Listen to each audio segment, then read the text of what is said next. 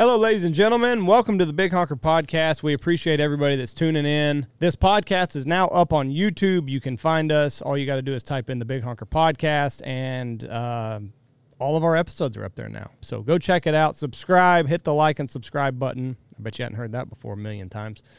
The hunting season is over. The boring days of the waiting until September to get here. And listening to the Big Honker Podcast, apparently. And we do appreciate everyone for listening. We want to thank our sponsors. First sponsor is Alpha Outdoor Specialties, which is also our newest sponsor. And they're coming out with the Stanfield stool, which we will release by the end of the month. So it was Alpha Outdoor Specialties. They can do anything. Fabrications, they got it all. Alpha Outdoor Specialties, and we will have a lot more on Alpha Outdoor Specialties after we release the Stanfield stool, which will be the new way to hunt in comfort in an A-frame or a pit blind. No more hemorrhoids. Nope. I'm sitting on a bucket for too long. Alpha Outdoor Specialties. And then let's talk about Dive Bomb. It is the end of the year. One of the major selling points of Dive Bomb is they are easy to pack away when the season is over, especially if you get the bags like I've been telling you to do for the last 3 years. You get the bags, you put them away, clean them off, hose them off, do whatever you got to do, let them dry, back in the bags, back in storage. For us, we just we cleaned out our trailers and loaded them back up. So it's an easy storage solution. You don't have to take up a whole grain silo like you do with those clunky-ass full bodies. To me, that is really, packing them up is kind of the best thing in my mind. And they're setting ready to roll next year. As soon as we're ready to go to hunt, we could go to North Dakota in August if we wanted to hunt, and we could pull a trailer up there, and it's ready to go. They got some new products on the market. They got the kickback lay-down chair. So if you're looking for that, it's got armrests and a nice, I think it'll even give you a massage if you get the deluxe version. But they got a lot of cool new products. You can check them out at divebombindustries.com. And if you're looking for an easy way to get away from the bulk of full bodies, Dive Bomb is definitely the way to go. And our boys over at Boss, Brandon and them got it going on. Folks, all made in America. It's like a train. Only takes one. You don't have to shoot them 3 times to kill them. It takes one. They've had product all winter. You've had to order them in the morning to get them by the time the day's out. I had a guy message me today and said, Jeff, I'm coming to see you next November. When do I need to order my Boss? I said, as soon as you want to do it. He said, I ordered it. It's on the way now. It doesn't go bad. If you come to the Big Honker Lodge, you can order your Boss, have it sent directly to the lodge. Pick it up when you're here. Guys from California that hunt with me, a lot of them order all their shells, have them delivered here, pick them up when they leave on a hunt because they can't get them in California without going through a bunch of paperwork and pain in the ass. So if you want to Boss, that's the way to go. That's BossShotShells.com. Hardest workers ever. I mean, to be faced with what they have had to overcome this waterfowl season with the supply chain and all that other bullshit, and to have inventory in stock ready to roll, my hat's off to them. They pulled it off. They're the best in the business. So that's who you should spend your money with. BossShotShells.com. So more people you should spend your money with are the boys up there, Spokompton, Washington, Mr. Trevor, Austin, Alex Yergis, Pacific Calls. If you want to call in a bird, they've got a call for you. Whether you're chasing lessers, honkers, specks, snows, turkeys coming up, they're a one-stop shop. And they are incredible guys. If you want some custom engravings or whatever, I'm sure they'll be more than happy to oblige you. Just drop them a message, PacificCustomCalls.com. They've also got some sweet-looking gear that they're getting ready to release, hats, shirts, and stuff of the like. And I've gotten more messages about this. They said, hey, I saw you were wearing a Smoke 'em shirt on the YouTube channel.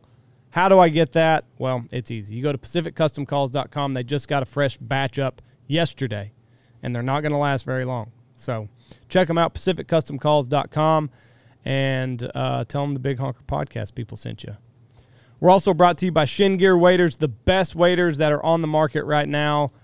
They're so comfortable. I mean, it's like you're walking on clouds. It really is. I didn't get to wear them a whole lot. I only got to wear them a couple times, as a matter of fact. But the times that I did not want to. I didn't want to come out of them. I could easily see myself dry land hunting in an A-frame with shin gears on. I mean, they're that comfortable. You don't know that they're on you. The boots are incredible. The fabric around your torso and your legs are impeccable. They're tough. They're resistant. And they come with a guarantee that they're going to stand behind their product for as long as you stand in them. So if you spring a leak, you call the people over at Shin Gear, and they'll get you taken care of in a reasonable amount of time. It's not like other companies where you have to order 2 pair of waders just to have one. You send them to them, they fix them in a short amount of time, they send them right back to you.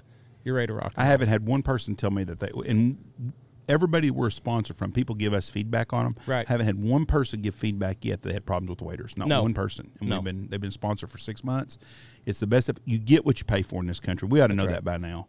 If you get on Amazon and you buy something and it's cheap, usually you're getting a cheap product. If you buy something and you pay for good quality service and it costs a little bit more, you're getting what you're paying for. With Shin Gear, it's exactly what you get. Good quality product with great customer service. That's shingear.com. We're also brought to you by Dirty Duck Coffee. It's the way I start my morning every day out here at the Big Honker Lodge. If your coffee sucks, it's not the duck. The Missouri Boat Ride Blend, the best that there is. Ever since I've had COVID, coffee has kind of had this bitter, weird taste to it. The Missouri Boat Ride, I do not get that. Little hint of sugar, and I'm out the door. Thermos is ready to rock and roll. Incredible people over there at Dirty Duck Coffee. They're always trying to find a new blend that works for everybody, but I'm telling you, if you get yourself the Missouri Boat Ride Blend, you will not be disappointed. They're going to hunting shows right now. I think they're at the Houston Safari Club. Houston Safari Club. So if you're in the Houston area, go check them out. I'm sure they'd be delighted to shake your hand and sell you a nice bag of premium roast coffee. It's delicious. Dirty Duck Coffee. You won't be disappointed. Also, we're brought to you by Lucky Duck, maker of the best A-frame that is on the market, the Lucky Duck 2x4 blind. It fits 4 grown men as advertised. It's tough. It's durable. Take your hide wherever you go. They also make waterproof spinners that are the best. And I tell you, another product that we just got turned on to is their goose flapper. We had a very tough second half of our season, but actually the Lucky Duck goose flapper convinced some wary speckle bellies and honkers and some snow geese to just give it up on a dime. If you're running into that problem, maybe your geese are getting a little wary of the flag, put that goose flapper out. It does make a big difference. It's remote operated. You can change the wing cadence just off a touch of a button. You can turn it completely off. You can turn it on. They're easy to move around. So one morning we had them on the wrong side. Geese were finishing where we didn't want them to. Picked them up, moved them. No problem at all. That is over at luckyduck.com. And I'm telling you, the more tools you have in your tool chest, better off you'll be. luckyduck.com. Also, we're brought to you by the boys at the Looking Glass Duck Club podcast, Mr. Logan Pyatt and Rebel Heron. Great guys. If you subscribe to their Patreon account, you can get full access to all the debauchery that they have going on over there. The bourbon review is still free to everybody, but if you want to hear the nitty-gritty and the good stuff, you got to pay a little bit. Go to their Patreon site, pay your monthly subscription, and away you go. I think you can even spend up to $20 if you want to. You can get the gold elite status. But they're great guys. They have a hell of a podcast. It's fun to watch them grow as podcast hosts. So we hope that you would tune in, the Looking Glass Duck Club podcast. Also, we're brought to you by Gundog Outdoors. Take care of your 4-legged critter. The quick release system ensures that dog is where you want it to be, and it does not take a step forward until you're ready for it to. I use it every single morning. Hook it onto Lou. It's easy to use. Pull the chain, and then there he goes whenever I'm ready to release him. It's got anchors and different hookups to where if you're hunting out of a boat or a pit blind or whatever you got, you can always set up your quick release system. Works everywhere. Also, they've got the field trauma kit, which I think every hunting bag needs, every pickup truck needs. Stop bleeding, stay warm, matches. I mean, it's got it all. Alex Langbell has taken his career as a first responder, and he has put it all in a little bag for you. So if something bad happens, either to hunting buddy, your dog, you're ready to go. So check them out at Gundog Outdoors and at least get the field trauma kit because you need it. Also, we're brought to you by Steak Plains Meats. If you've seen the price of hamburger meat at the store, you would know why so many people are starting to buy bulk. They're getting these whole steers. They're getting these whole beefs delivered. If you've got the freezer space, it's definitely worth doing. Hamburger meat's getting ridiculous. All the meat is getting ridiculous right now. But if you've got the storage, I would say everybody needs to stock up, buy in bulk. You can go to Steak Plains Meats down there in Crosbyton, Texas, and they will deliver to you. They do custom order steaks. They do it all. It's just a nice old-fashioned meat market. And that's what you need. And I'm telling you, we just got a whole beef here delivered at the lodge the other day. It's going to get us through the summertime. We got 3 families. We'll take turns. Well, not take turns. We'll just get whatever we need to get out of it. Hamburger meat. Yesterday, I checked on price of hamburger meat. Almost $7 a pound. Ridiculous. Yeah, I mean that's what a steak was not long ago. Yeah. And so if you're on a budget, save a month's worth of money, go get your stuff and save that meat, because meat's going to be in high demand if you're buying it off grocery stores all the time. There's plenty of cattle in Texas. Buy it local. Go to a local meat place like Steak Plains Meats. Last but not least, we're brought to you by Stanfield Hunting Outfitters. If you're wanting dates for this coming waterfowl season, you better get on the horn within the next couple of weeks, because number one, we sell out most of our dates the year before. And what dates we do have left, they're going pretty quick. I've got right now the week before Christmas and the week between Christmas and New Year's. I still have some dates open. If you want any of that, you better call me pretty fast. November dates are going real quick. We got an extra week of season we're going to get probably the November 5th week, so I have some of them dates still open. But if you want dates and you want on our calendar, you need to let me know pretty damn fast. And, yes, I do answer my phone. Had someone ask me that again today. It's really Jeff. Yeah. Is this really you, Jeff? Yes. Nobody else is going to answer the phone around here. I don't even know how to answer it. Too fancy. Anyways, call me or send an email, goose@westex.net or jstanfield68 on Instagram. Thank you so much. God bless y'all. Okay, boys and girls, this episode of the podcast, we are joined by Jim Kern, former Texas Rangers pitcher, and Fergie Jenkins. He is a Hall of Fame Major League Baseball pitcher, and we get them both on here, and we have a great time. Talk about a lot of things. It's a lot of fun. And whenever you can sit across from 2 men that were the epitome of baseball for a long time, it's a fun episode. So we hope that you enjoy it. Here they are, Jim Kern and Fergie Jenkins. Okay, and then do that.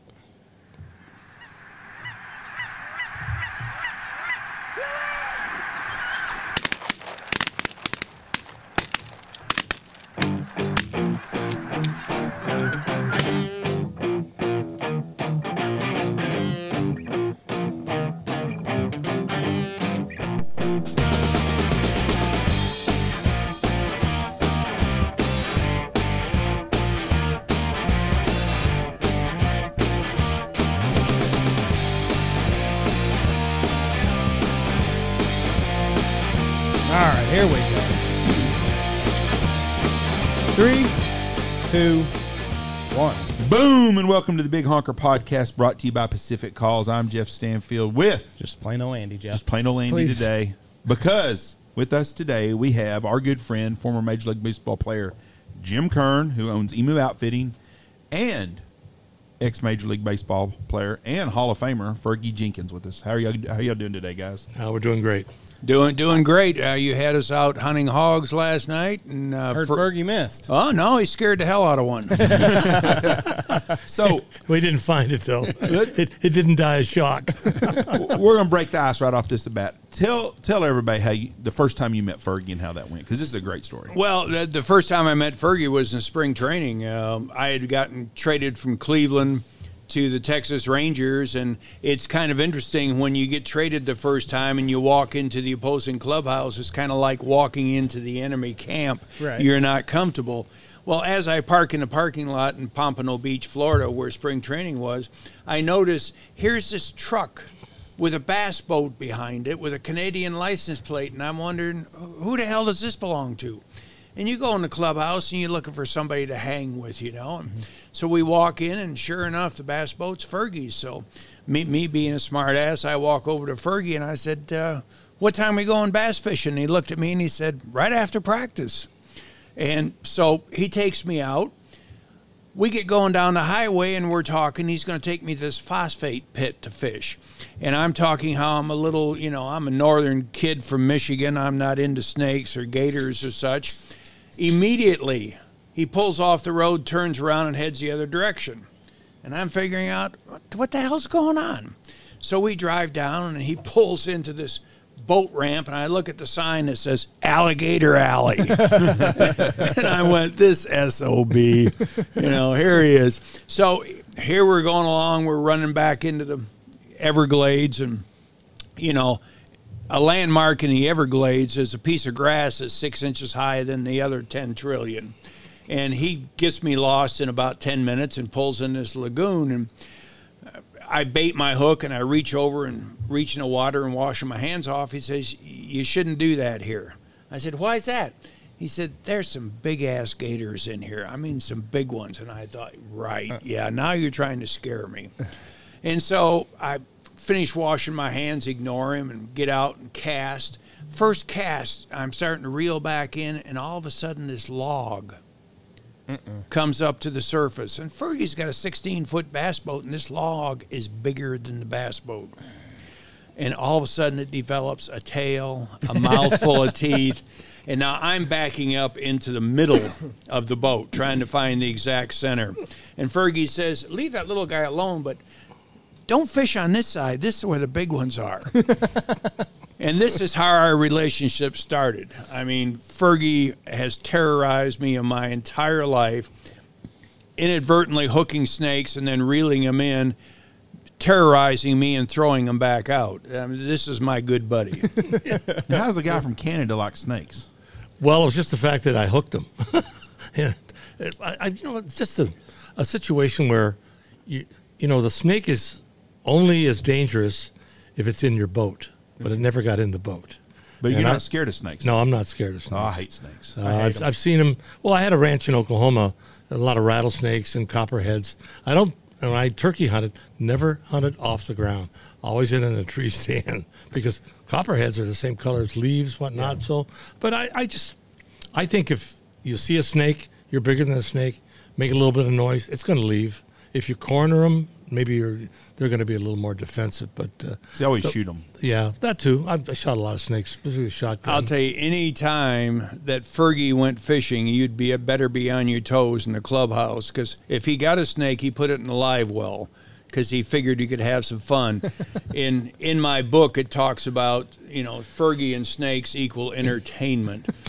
Tell them about what you did to Jim Bibby. I mean, Bibby was a pitcher for the Rangers, 6'5", 260. This man was huge. His son plays pro basketball, right? No, his brother played pro basketball. Henry. Okay, but Mike Bibby is one of them's son. Henry, that's Henry's son. Okay, he plays. He may still play now. I think he's a coach. Okay, he's a coach now. Fergie would terrorize. Jim Bibby was Fergie's roommate before. And so Fergie decided to terrorize this man. He had hands that were like meat claws. Tell him what you did to him, Fergie. A big dude. I'd caught a snake, and I think it was just a water snake, but it was a good 4.5, 5 feet long, black. And I chopped its head off and put it in a live well. And I said, well, I'm going to play a couple of tricks on some of the guys, just pranks. And I took some monofilament line, and I ran it across the top of the lockers and down in towards their spikes. Basically, our shoes were always on the bottom part of the locker, and I put it in between the spikes, ran the monofilament line all the way back to my locker, and waited for everybody to show up. And after Bibby came in, he's getting ready to get dressed. I think he checked basically we had fan mail, and I pulled the snake up like that. Bibby flipped over the back. And many, many words that I won't discuss that he said, but he was going to hurt somebody. I never told him who did it. And Fergie called him either Giant or 747. Oh, it was incredible. Well, to see a big man do a backward flip like that, and all those words, he said, "I'm going to so-and-so, if I catch you did this." And I was... Not me. I was a mummy.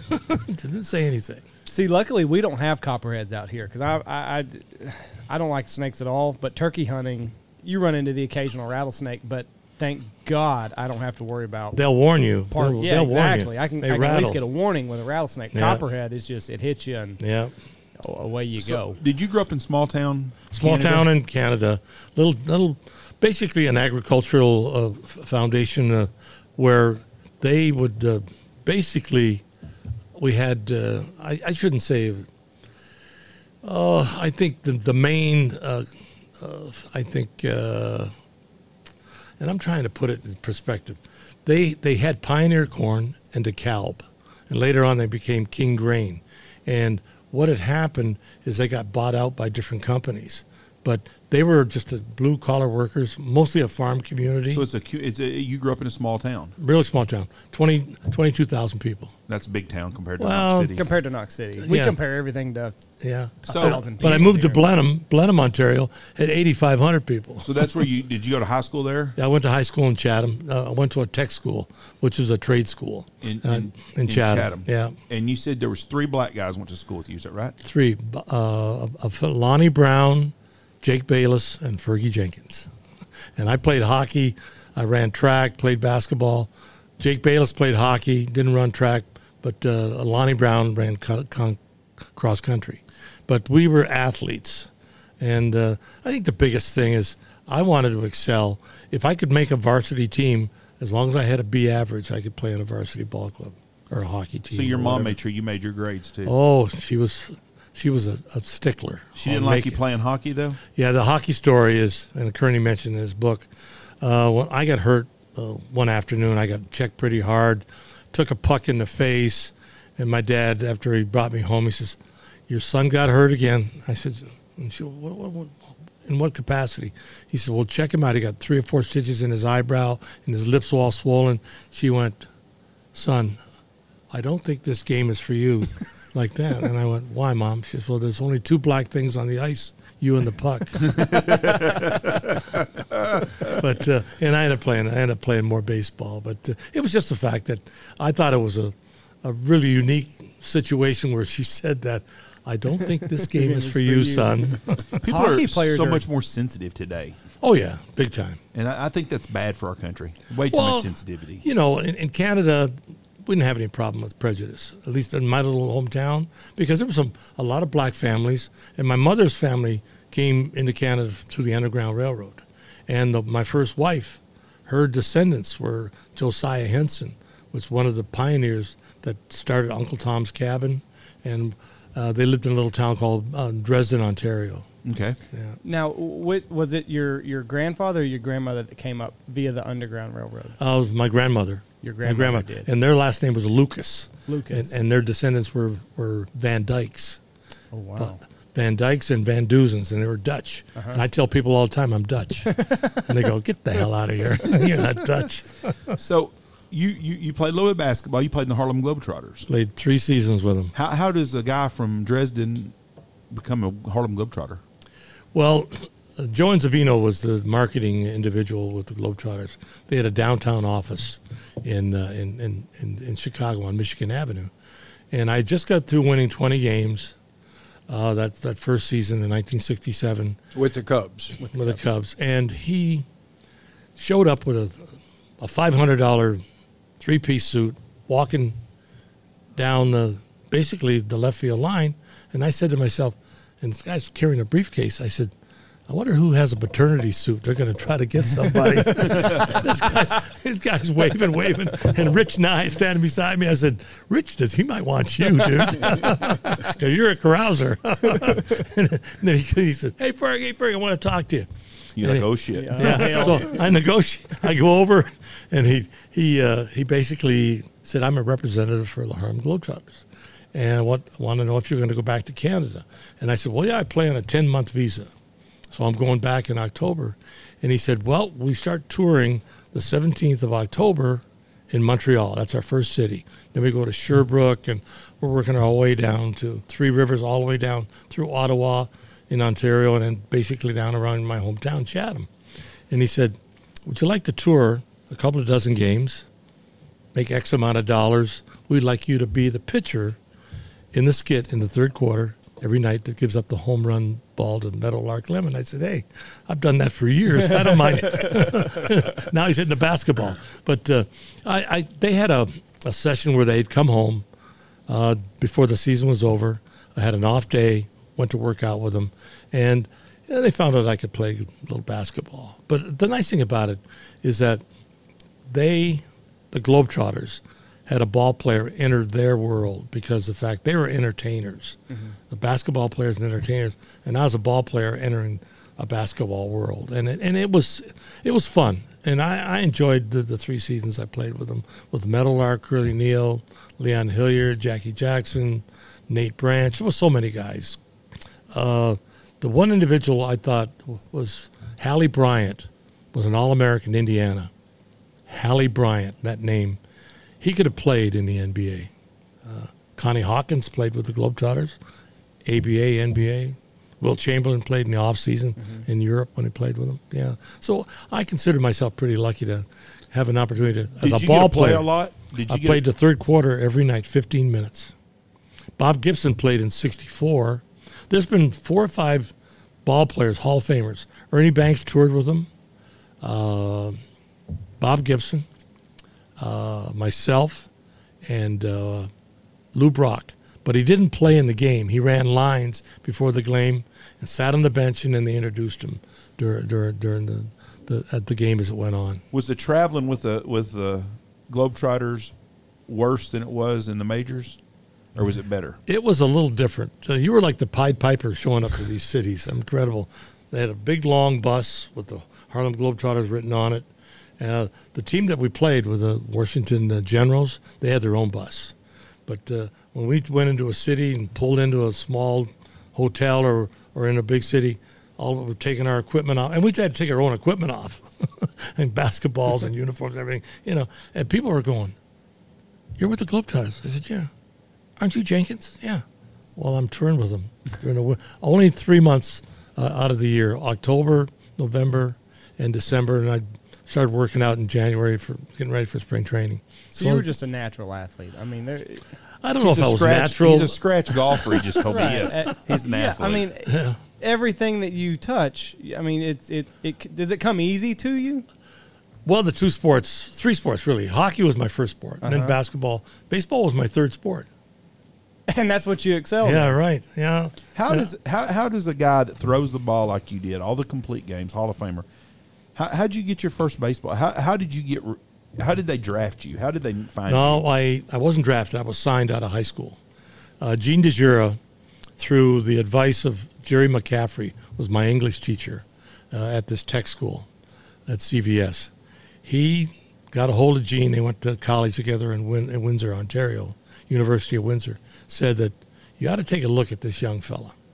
I'm 15 years old, playing hockey in the winter, basketball, baseball only in the summer. Played about 25, 30 games at Sandlot Baseball. And I was a first baseman. Wasn't even a pitcher? No, it wasn't a pitcher. I didn't start pitching until I was 16. And Gene DeJura came out to one of the hockey games and seen me playing hockey.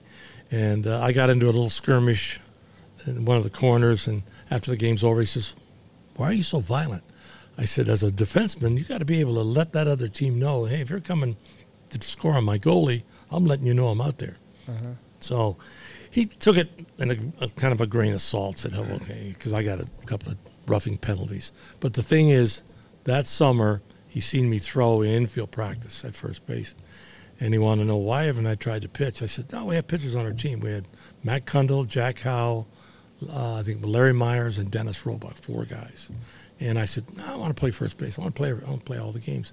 And he only played 25 games. Right. But then we get in the playoffs, OBA finals, I might play another 10 or 12 games at first base. But it kind of changed my attitude on a position. So you were 50.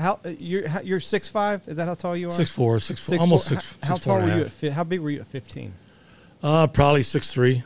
Wow. About 145, 150 pounds. So he sees a 6'3", 15-year-old. Yeah. Getting rowdy on the hockey rink, and that sparks his interest enough. Well, the biggest thing is he, from the information that Jerry McCaffrey gave him, and he had seen me play a little basketball, that I was a decent athlete, and he said the potential part of it, he didn't think that I could cover the situation of being a pitcher. And I told him, I said, "Hey, I enjoy throwing the ball, and that's all I know." So he taught me a windup, a shortstop. Taught me how to a windup and taught me how to pitch. Basically the Philadelphia organization sent him information on basically learning how to pitch. And within 2 seasons, I'd thrown a no-hitter, a couple of good playoff games, and now I have the Tigers looking at me, Cleveland, Pittsburgh, Boston, and the Chicago Cubs. But I end up signing with the Phillies. And that's fascinating, too, because if you look at today's attitude towards baseball, it's let's get the kid when he's 9 years old. Let's get him on a mound as much as he can. And I think you burn him out. Absolutely. So when you graduated high school, you'd signed with Philadelphia already? Right, yeah. And so did you go straight to wherever they're... I went to Class D ball. Where was that at? It was in Miami, Florida. It And was that like the lowest was rung as on the low ladder. as you could get. Yeah, What, D D-ball ball. was? Yeah, it's the lowest rung on the ladder. The Phillies had 13 minor league teams. They had 4 D teams, a couple of B and C, 1A, or maybe 2 A's, 1 AAA, and then big leagues. 13 teams. So traveling in Class D, was that about like being a Harlem Globetrotter? Traveling on the bus. Yeah. So Trailways bus in Florida. how long were you in Class D? I was there 6 weeks. When I signed, it was mid-July. I didn't get a chance to graduate because I'd already signed and gone. And you were 18 years old. 18. And then the next year, they went to A-ball, Miami, and I spent almost 2.5, 3 months there. Then they pushed me up to AA because I signed what they call a progressive bonus. If you stay 90 days in A-ball, they give you $1,000. If you stay 90 days in AA, you get $2,500. If you stay 90 days in AAA, you get $5,000. So they made that's sure you total. didn't. Yeah, right. I was very fortunate. I got every bonus. So you got your bonus money. Yeah, I got and my that bonus was a lot of money. money. And what Oh, year yeah. was this? Well, I signed in 62. So in 1963, Yeah. you're making what? I'm making $400 a month. $400 a month. But that was a lot of money back then. Yeah, $400 a month. Were And- you?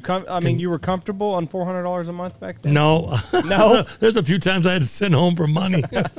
Hey, Mom, I think I need $20, $30. I came to get a Well, mail and, order. and you've got to ask him, too, when he was, 21, you were playing in Nicaragua in the winter. Yeah. And I made good money playing Nicaragua. I was making $1,000 a month in Nicaragua. And in AAA, I was making like $850. So I was making more money. You stayed enough time in Nicaragua that you've got the accent when you talk that You know way. how to Is that pronounce right? it. Yeah, right. So what was it like down there? Nicaragua? Oh, they had machine guns on the top of the dugout steps. Good-looking women, this though? this was just before the revolution. They have good-looking women down there? Definitely. Yeah. Definitely. South America, What was the especially thinking? Central America, beautiful women. What was the thinking to go down there to Get paid. hone your Well, craft? the Phillies wanted me to get some extra playing time. And I had only got maybe 120, 130 innings in that first year in Class D ball. So I got another probably 85 to 90 working on certain pitches, amount awareness. Well, and the other thing about winter ball, I spent 2 winters in Mexico, is it's a whole different world. You aren't nursed along. You either produce or you go home. Yeah, So it's a whole different world, and they are balls to the wall baseball fans, and they're gonna win. And so if you can produce, you're good. But it's not the coddling you get in the minor leagues. No. So, You know. so when you're down there, they're loaning you to a team in Nicaragua. Definitely, yes. But Nicaragua pays you. Oh, yeah, Nicaragua pays me. So you're making $12,000 to be down there in 3 months. Cordovas. They pay in Cordovas. That's the money. And in Mexico, I think you get pesos, Pesos. right? But the thing is, I was down there as an what do they call it when they have players that come in to play, U.S. players? A guest player. No, I'm trying to think of the I word. know in They're only Mexico, allowed 5 players. Right. In Mexico, you could have 5 American ringers. The Yeah. other 20 had to be Mexican nationals. Right. Yeah. So is that way in Nicaragua also? Same thing. Yeah. So you're It's one in winter ball. They bring you down there to be a pitcher. Right. Yeah. There was, I think 4 or 5 of us. Alex Johnson was sent down there, and I think Grant Jackson. And I'm not sure the other 2 Americans are from other ball clubs. But the thing that really helped me, and Kearney can attest to this too, when you have the affiliation pitching coach down there with you, helping you. I had Cal McClish was the Philadelphia coach. We had Grant Jackson. Big time famous coach. We had Dave Bennett, Rick Wise, Grant Jackson, and myself. Getting one-on-one, basically. Yeah, and in the 1963, of the winter of 63, he taught me a slider. Well, he showed me the grip and wanted me to try this. You know, I threw it like a cutting pitch. In 64, it got even better. 65, I made the big leagues. So it took- Down there, the winter leagues were like a strong AA league as far as talent. Oh, really? So it wasn't just like a beer league. Or, No, it was something It was serious serious baseball. baseball. Well, the second year I was down there, Roberto Clemente played for San Juan, and Orlando Cepeda played for Santurce. They had Perez, Gonzalez, a lot of big Latin stars. Louis Tiant. There was guys that played the big leagues. The Latin stars, you played winter ball. Make money. Down there to play money, to make money, but you also played because you were a national. They expected you to play. Yeah. Right. And they had machine guns on the dugouts. This was in Nicaragua. Right. This was just before the revolution in the winter of '63. How's a pitcher supposed to get ready under those Oh, circumstances? man, it's kind Quickly. I mean, there's 17 and 18-year-olds, as old as I am, with these Russian machine guns. Yeah. When the inning's over, they stood on top of the dugout. When the game started, they'd sit in the stands. When the inning's over, they get back up on top. They were just afraid of something going on. Well, nothing going to happen with that shit going on. No, really. But and tell them how the guards at the bank. I know when you'd go home, a lot of times you'd walk back, because I was in Nicaragua. I stayed at downtown Managua Hotel. When you'd walk through town, either at the post office or the bank, an official building, these young kids are 16, 17, sitting on machetes. The guards. And there were 4 or 5 of them at each location. And they were just kids with these machetes are about a good 18, 19 inches long with a handle, and they got them wrapped up in newspaper underneath their legs. And they were the guards. And that was the guard for Yeah. the bank. So does somebody from the organization sit you down okay, now listen, you're going here and you need to understand a few things. Oh, yeah. They gave me a bit of a warning. I don't know that I could do that, even with a warning. But no, they let me know this was the situation. Right. And I couldn't speak any Spanish. Right. I'm 18 years old. That winter I was given going to a be 19. translator or a handler or anything? I had a roommate that was Latin. Okay. He played with the Washington organization. I learned a few Latin words. The first couple of weeks was a little tough trying to order food. I bet, yeah. I always waited for him to get up. He got up at noon all the time. This guy's like, I'm 18. Yeah. He's like 26, 27. He slept all day. He got up at noon to go to the ballpark, and I'm up at 8 o'clock. I want to get some breakfast. You want to eat. Some huevos. Yeah, Sure. And I know Or something. Paquito Spanish. So what did when you get to Philly and you make the big leagues? Right. Did you get called up and make the big leagues in the fall in the September, October? Or did you wait till I was a September call up? you was a September call up? Was that a 65. whole life changing deal for you? Oh yeah, big time. Franklin Casey at the time was the manager. He's since passed away. He lived in Colleyville, right in Texas. He gave the information about 5 guys that are coming up: Billy Sorrell, Alex Johnson, Adolfo Phillips, Grant Jackson, and Fergie Jenkins. And he said, hey, you got to report to Philadelphia. We'd like you there the next day. Got a plane ticket. Well, all of us showed up at the airport there. Are you leaving Little Double Rock. A? Did you go from Double A to No, Little Rock. So Triple A. Triple A. Left from Little Rock maybe early that morning, Philadelphia. I get there, stayed at the Sheraton Hotel on Walnut Street, downtown Philadelphia. Didn't have a vehicle, so we had to wait for whoever had a vehicle or the bus to come pick us up at the hotel, go to Connie Mack Stadium. That's what I appreciate so much about baseball. And I'm not a diehard baseball fan, but you guys cut your teeth. It's not like you. There were so many different steps that you had to get before you got to go to the show. Oh, yeah. The biggest thing is I at one time said, I got to jump 12 organizations. Right. 12 teams, because they send you, if you do well in Miami, they might send you to Bakersfield, California, or they might send you to Spartansburg. And Double A was Chattanooga, and I was very fortunate. I went from D-ball to A, which was back in Miami again. Didn't stay there that long. Then they shoved me to Chattanooga, where Andy Semenick, my former manager, with D-ball. So I knew him. He knew me. So I went to Double A, and I only stayed there, a matter of almost the end of the season. Then they gave me an opportunity to go to Triple A, which was Buffalo at the time. So I jumped around that one year. Then the next year, I went to Big League Camp. I started off in Little Rock. They sent me back to Double A for about 2 weeks, back to Little Rock, and then the season's over. And in '65, I started off in Little Rock. They didn't like players of color there. There was 4 players of color. Was the '64? Excuse me, Dick Allen, Richard Quito, Marcelino Lopez, and Fergie Jenkins.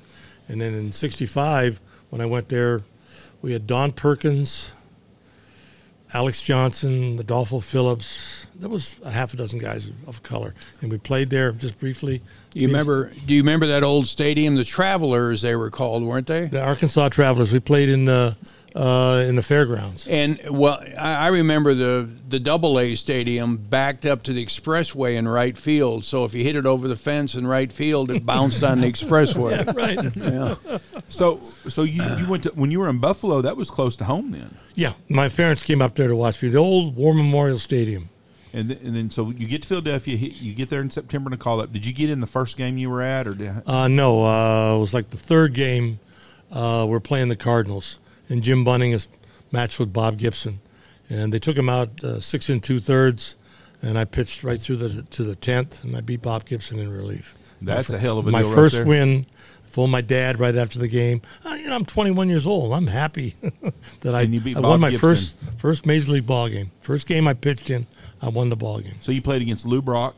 Brock, Flood, all these guys were there. McCarver, I think Shannon was there at the time. Ken Boyer was on that team, but he didn't play. But I couldn't think of who the other outfielders were. But because Shannon played left field, Flood's in center, Brock's in right.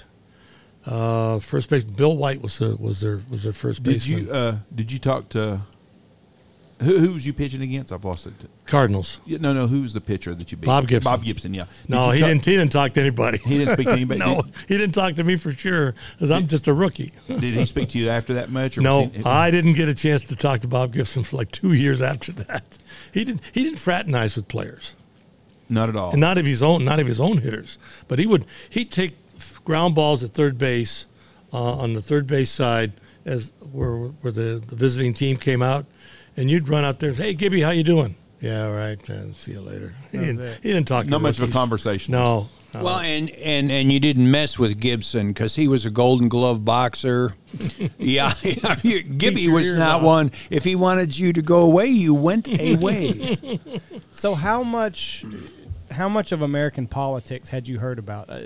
Being from Canada, did you know that you were coming into the civil rights era? Oh, yeah. So you knew coming in. You were definitely. Like, oh, shit. Well, Freddie Mason was a traveling player with the Philadelphia Phillies, and he had kind of told us basically, this is where you do, this is what you don't do, things like that.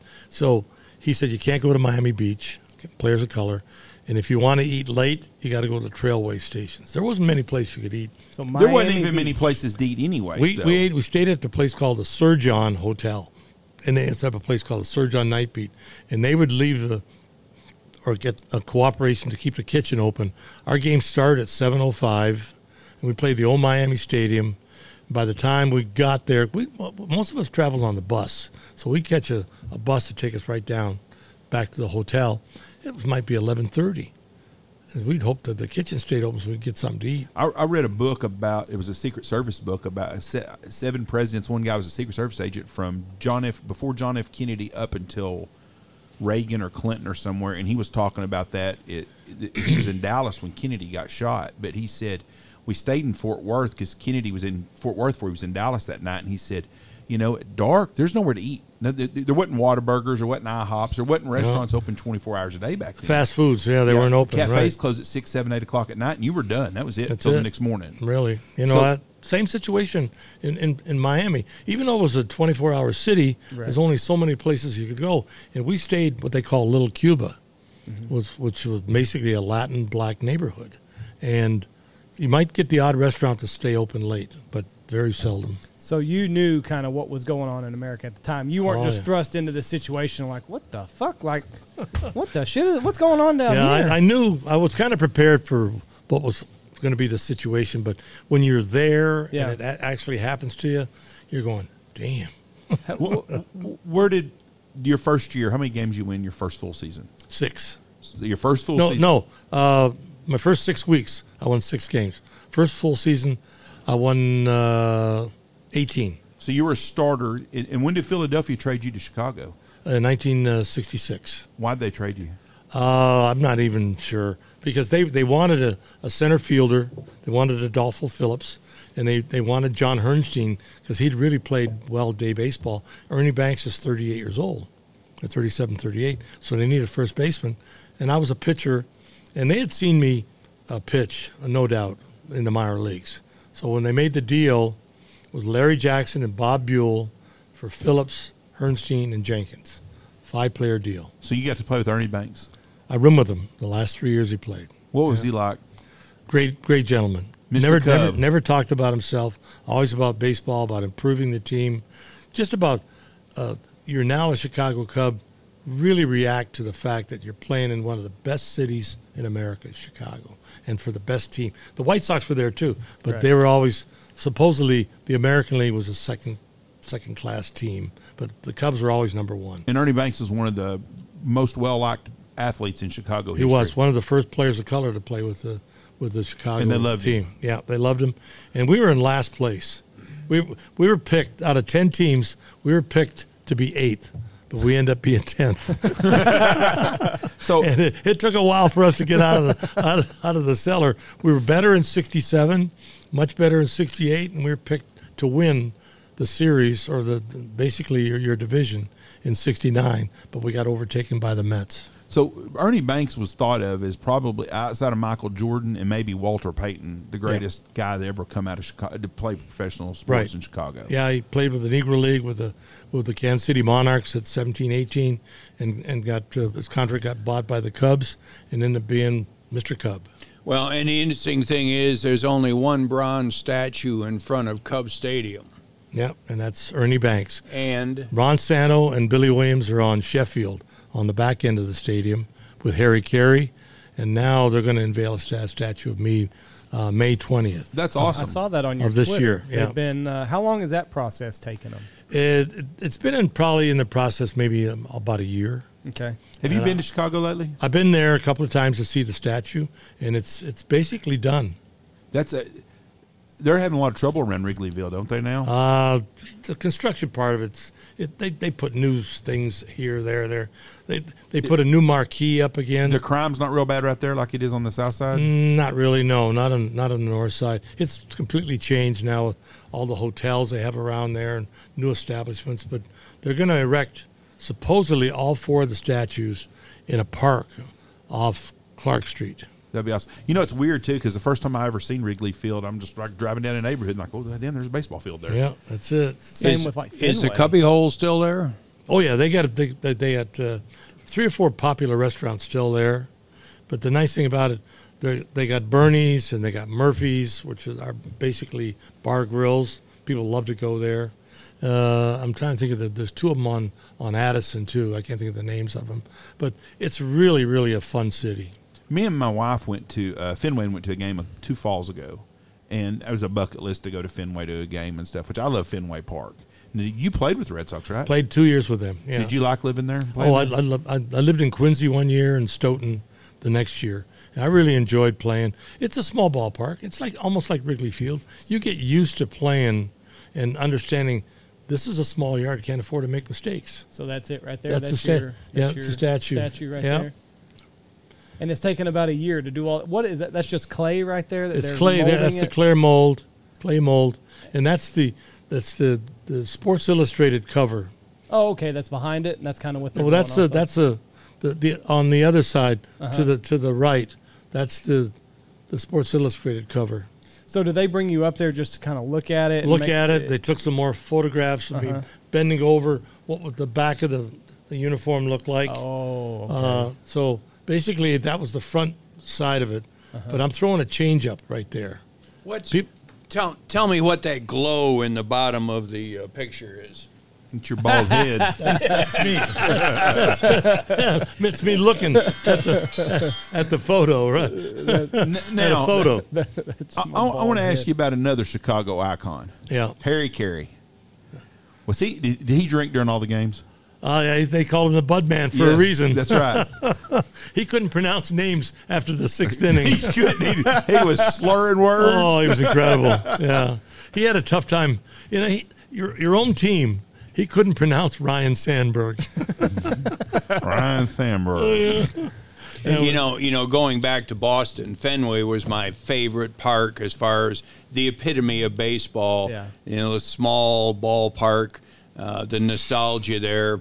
And being in the bullpen, it was a whole different situation than it was in the dugout. In the bullpen, you were right up into right field. You were part of the stands, and it wasn't unusual on a Sunday afternoon to have the fans back there offering you joints through the fence and such. And over there, they always had the rowdy crew in right field, and they hired the Boston College linemen as the ushers, and they were called the Blue Coats because they had a blue blazer on, and there was always a fight. Sunday afternoon, Saturday afternoon in the stands in right field, and the Blue Coats would go in there grabbing people and just throwing them out of the way to get to the fights. The fights did not last long when the Blue Coats showed up. Boston's a cool town, and what I thought was really neat about Boston is when you go to a Red Sox game, it reminds me of Friday night high school football in Texas. As close to that kind of atmosphere as I've ever seen with a baseball. I've never seen that at a Ranger game, and I was at a Ranger game when they clinched the first playoff game. Well, Texas Ranger style, it was because they lost, but California lost that night too. But the Red Sox games remind me of high school football Friday night in Texas. Well, yeah, it's in a neighborhood similar to Wrigley Field, and there's just so much there. It's got an energy to it, unlike any other pro baseball place I've ever been. The thing about Boston too was like the Rangers, the old Ranger Stadium. If the opposition made a good play in New York, they'd boo you and throw shit at you. In Boston, they would give you a standing ovation if the opposition made a good play.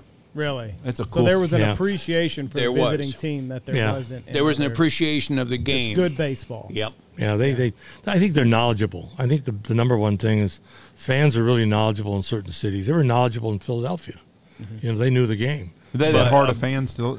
They were tough. If you didn't play well, they let you know. Philly was tough. My first game in Philly, we're down by 2 runs, and 9th inning. Schmidt's up, guy on second. He drives a ball that hit 4 inches below the top of the fence in left center field, and they boo him because they didn't go out. Didn't go out of the park. It was like you figured, oh, my Lord, what have I gotten into? And then I get into my first game after rehabbing my destroyed elbow.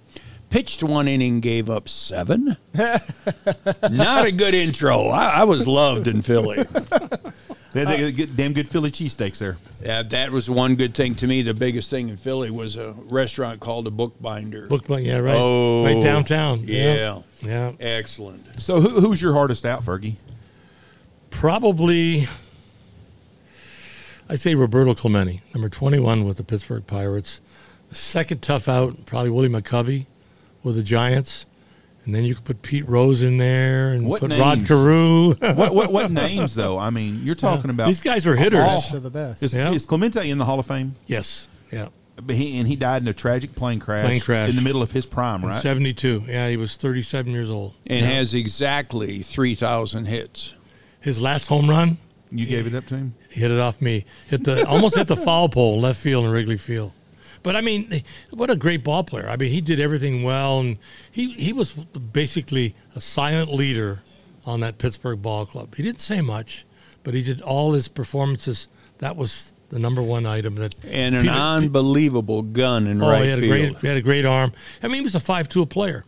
Hit for average, hit for home runs, for power, could steal bases, had a great arm, and a great attitude. You know, I didn't think about that until now, but the Pirates won the World Series in '76, right? Was that when Willie Stargell and them were there? Yeah, that was We Are Family. That's We Are Family. Yeah, that was in '76, right? Yeah. And so Clemente would have been part of that. Yeah. Or he probably would have retired by then, wouldn't he have? He was getting down at his age. Yeah, he probably. What year was that again? Was 76 is the year they won this? No, 71, 79 are there. Because he died 72. Okay, 79 is when they won the series. Yeah. When We Are Family, right? Yeah, it was Willie Stargell. Yeah. And it was Sengian and a few other guys. See, he was MVP of 1970, I think, when they beat Baltimore. I can look it up. Look it up. I'm not sure. Pretty sure. But what a list. Willie McCovey. I mean, that's guys were dangerous. I mean, they were really good hitters. Well, you're 79 years old too, so it was a long time ago when you played. But I mean, that's talking about lapse in history. You know, great players. You know, like when Kern was talking about, he struck out Hank Aaron. I'd have that tattooed on my fucking forehead. Yeah, right. Well, Hank Aaron was a tough out. I pitched 11 seasons against him. Only gave up 2 home runs to him. You know, which is well to me, if I had something tattooed from Henry, it would be when he fooled me in spring training and stood on first and went like this. I mean, to me, that was bigger than striking him out. It's just being had. He was most valuable player in '66, Roberto Clemente. Yeah, 66. So 66. So he'd had to play a little bit longer. Yeah. Did you ever take any of the joints that were offered to you? Because marijuana, is it still illegal in baseball? Not during the game. You look at that, and I mean, you've had your elbow redone. You've had, what all surgeries have you had? I've had 2 brand new knees. 2 brand new knees. 6 what years about ago. your shoulders? No, my shoulders are good. You never had arm problems at all? I can't throw anymore. I've got what they call a locked shoulder, and I can't lift it any higher. But you never had to have, when you were playing, you never. I never had a sore arm. problems. Never had a sore arm. I'll tell you, one of his best surgery stories is one from his wife. Fergie gets a vasectomy, okay? Uh-oh. And I'm talking to his wife, and she says, "What do you think, Sun-Kissed?" And I thought, "Sun-Kissed? Why are you calling Fergie Sun-Kissed?" I said, "What's this shit all about?" She said, "He had a vasectomy. All juice, no seed, Sun-Kissed."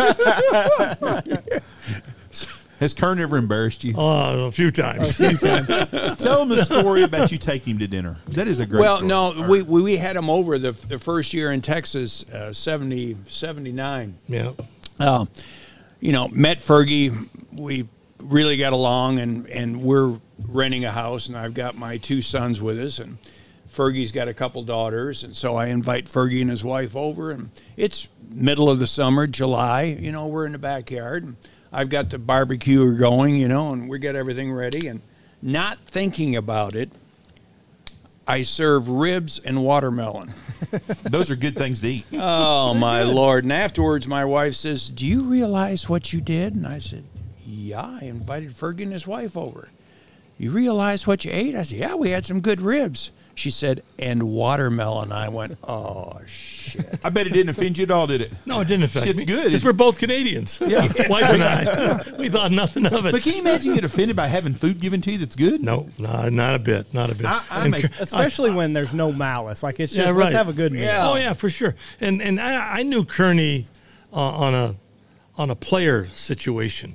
You know, everybody's going to dig each other from time to time. Right. And I didn't think anything of it. And the wife said, you know, when we were going home, we had what? I said, "Did you like it? Fine." What's the problem? Do you think players today are too damn sensitive about shit? Oh, I know they are. It's ridiculous the way they are. They live, and you guys are ex-baseball players, and y'all were very blessed. But these guys today are very, very blessed on what they make and Financially. stuff. And they can't even have a good time in the locker room like you guys did. The stuff y'all did in the locker room, someone would get their feelings hurt, and it'd be on the media, and they'd want something done all the time. Yeah. And they are ruining the way that they've made it so hard on themselves because they do not know how to relax and have fun. Right. You know, our locker room was half the size of this room for 25 guys in Wrigley Field. And the football team in the winter months played in Wrigley Field. The Bears did? The Bears played. And they had to dress 53 players in that room. same locker. So in that locker room. And so I know they had to dress in shifts.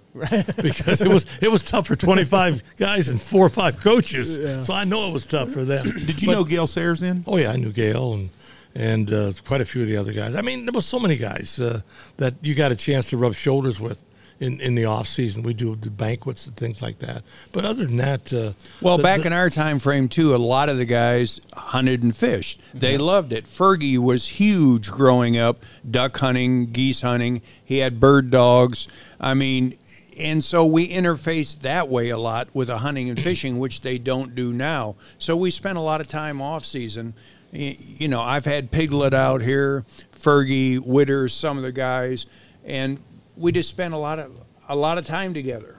Right. See, we had the same type of wants, and we understood that this is something that we enjoy doing, and we just collectively got together. I think that made the camaraderie a lot easier, and the clubhouses were smaller, And the nice thing about it, guys fraternize. We went out to eat together. Right. You get 4 or 5 guys, maybe 10 guys. Let them know about this great restaurant. Let's go there. Rolaid, Japan, that was a restaurant that Kearney and I used to always go to. As soon as we got to Chicago, we had Medich. We'd have Matlack. Matlack. Matlack. I don't think Sundberg went with it. But there was mostly pitchers. Right. Would go, and we'd eat at Rolaid, Japan's. And I knew the owner. And the nice thing about it, and Kearney mentioned it one time, we stayed there. And closing time's like 10 o'clock. Mm-hmm. And he came up to me and he says, "Hey, Fergie, I give you plum wine if you leave." About 1 o'clock in the morning. Yeah, right. But the nice thing about it, there was always a restaurant that we fraternized. And, right. and certain guys always got together. So we'll probably piss some people off in Chicago when I ask this, but which place has best pizza, Giordano's or Malnati's? Ooh, probably Giordano's. You like Giordano's better? And they have Uno pizza place, too. I didn't go there. Uno's is right down on Ontario Street. What about Regina's in Boston? Have you had that? Never eaten there, no. One thing about Fergie is he was so famous in Chicago from his years there with Texas. One day we're playing in Chicago, White Sox, of course, and Fergie says, "I'm going down, get a haircut. You want to come along?" So I said, "Sure, I'll come along." Well, we go into a part of Chicago I would have never gone by myself. And as Fergie walks down... You're the only white man there. Yes. That's right. As we're walking down the street, everybody, Fergie, everybody knows Fergie. Everybody knows Fergie. It's on 71st Street. It's in the black neighborhood. And I'm invisible, okay? I'm totally invisible, as if I'm not there. And we walk into this guy to get a haircut, and he says... "Fergie, great, sit down over here." And they're all clustered around Fergie, and I'm kind of laying back here trying to be invisible. And this guy had to be 6'8", 300 pounds, walked up to me and says, "You want a haircut?" Sure. Didn't care what I looked like. I just wanted to walk out of there alive. You didn't get many haircuts back then either. Oh, no. And we walk out. We walk down the street. I buy a set of dominoes. And I burnt my fingers when I picked them up. I mean, my Lord. And I was sticking in Fergie's back pocket. I was not going to get separated from Fergie. So what is that It was awesome. What is that like going from Chicago, where baseball is a major sport and you're recognized everywhere, to going to Texas, where the Rangers aren't as big of a draw and you're having to reestablish yourself? You know what really helped us was Billy Martin. Really? He was the manager. Mm-hmm. He got the job in that 74 season. And you don't know much about Billy Martin's past, I don't think, do you? No. Billy Martin was a manager. The first year he'd go with either Minnesota, Detroit, in the Yankees. He always won big, and then the controversial started about this, and this. So Billy Martin was the kind of manager that gave you the ball, and he expected you to do your job. Okay. As a hitter, he expects you to hit, do your job. Play the outfield, infield, whatever. Controversy was everywhere he was at. But Billy Martin was a player manager. And the owner of the team at the time was, I don't know if it was Short or Corbett. I think it was Corbett. Brad Corbett was the owner of the team. You brought Brad up here deer hunting once, didn't you? Brad's son. Okay. But, I mean, it was just the fact that people really enjoyed watching the Rangers play. That year I won 25 games. Mm-hmm. Mike Hargrove was a Rookie of the Year. Jeff Burrows was MVP. Billy Martin was Manager of the Year. Out of all the awards, we won 4 major awards in baseball, and it really collected everybody at one point. Now we're Ranger fans. What's going to happen that next year? Right. And Sundberg was the number 1 catcher. I mean, there was just all of a sudden everything really clicked. And this says here he assaulted Jim Brewer. At one time, that was a long time ago. Well, Billy Martin, you got to look at Billy. Billy was 5'10". Yeah. Give him 2 beers, he's 6'7". No, I'm serious. Yeah. You did not go out drinking with Billy Martin because you were going to be in a fight. Didn't he punch George Steinbrenner? Wouldn't surprise me. Yeah, and sure. Steinbrenner owned the Yankees. Right. I know who Steinbrenner is from Seinfeld. That's right. Yeah. He hired and fired him 5 different times. Yeah. I mean, everywhere he went, but he won all the time. Yeah. He won that series with Reggie Jackson at the 3 home runs. He punched a him reporter. Him and Reggie didn't like each other. Well, he did it. He punched the traveling secretary. We're at 30,000 feet on the plane. Gee. And all of a sudden, the captain comes on, fellas, you're going to have to sit down back there. Because the stewardess went and told the captain, there's a fight back in the back. He's fighting with the traveling secretary, Billy Martin. So, but you guys, you rallied around Billy Martin. Billy you Martin, felt like he had your back. He did. I mean, he was a player manager. If he didn't like you, he was in your face. Right. And so I think that was the Brewer thing. He got into, and he was a few guys that he got in their faces because he lets you know, hey, he hated shortcomings, and if you blame somebody else, he was on you. Why was Reggie Jackson not liked more by other people, by the other players? Well, We was not in Reggie's vocabulary. yeah, I mean, he was a one-player player for himself. And the funny thing happened, it was in Fenway Park. We're playing the Yankees. He went out to right field, didn't take sunglasses. High fly ball fell in, and Reggie didn't know where it was. 2 batters later, another ball falls in. He went out there, took Reggie Jackson out, and replaced him with Paul Blair on the field. And in the dugout, they're nose to nose. And Yogi Berra is he's a coach at the time. Yeah. And he got in between Reggie and Billy Martin because I thought, sitting on the benches are not that far away. I thought for sure there was going to be a fight in the dugout. So Wow. if Reggie Jackson would have been more of a team player, he had no telling what he'd done, but he was all about himself all the time. Yeah, him and Thurman Munson didn't get along, and Greg Nettles. So there were certain guys that were part of the Yankees before Reggie got there. And now it's all of a sudden it's Reggie's show. He had that saying, I'm the stick that stirs the drink or something. right. Mr. October, whatever he was. Yeah. So Thurman Munson got killed in Right. a plane crash. Jim, we asked about Pudge and Johnny Bench. Was Thurman Munson at that level of a catcher? Thurman was, as a catcher, Thurman was a little guy. Thurman didn't have a great arm, but he had an unbelievable release to second. He threw a lot of people out. Thurman, at, say, 5'10", 180 pounds, would stand 5 foot up the third base line and challenge you to run over his ass So to he was get the home old-fashioned. plate. Yeah. Yes, he was, and he was the leader of the team, and he was like Yogi Berra. He was a bad ball hitter. The best place of his pitch Thurman was right down the middle of the plate because he might miss it. Like Yogi, you throw a pitch over his head and he'll dub it off the right field wall. But he was just the type that everybody rallied behind, everybody respected. He was a quiet leader, but he was definitely the leader of that club. Very well liked. Yes, and a good hitter. Now, Yeah. question for you. Were you at the game when Jim Rice saved the little girl's life? No, I wasn't there. No. I was there when Doc Medich saved 2 individuals, one in Baltimore and one in Texas. A guy was choking on his saliva, whatever he swallowed, saved his life in Baltimore. The next trip into Baltimore, they presented him with a Saver Award. Is that why y'all called him Doc? Yeah. Well, he was studying to be a doctor. Okay. Now, But- Jim, and in another situation, a young girl had gotten hit with a foul ball in the stands, and supposedly, her heart stopped, and he went over there and performed CPR and saved her life. Now, Jim Rice, a girl got hit, and he went and got her and took her, and they took her to the hospital and saved her life. And I can't remember the story. I just read about it just recently. Yeah, probably. I'm not sure. I might not have been because I was only 2 years with the Boston team, 76 and 77.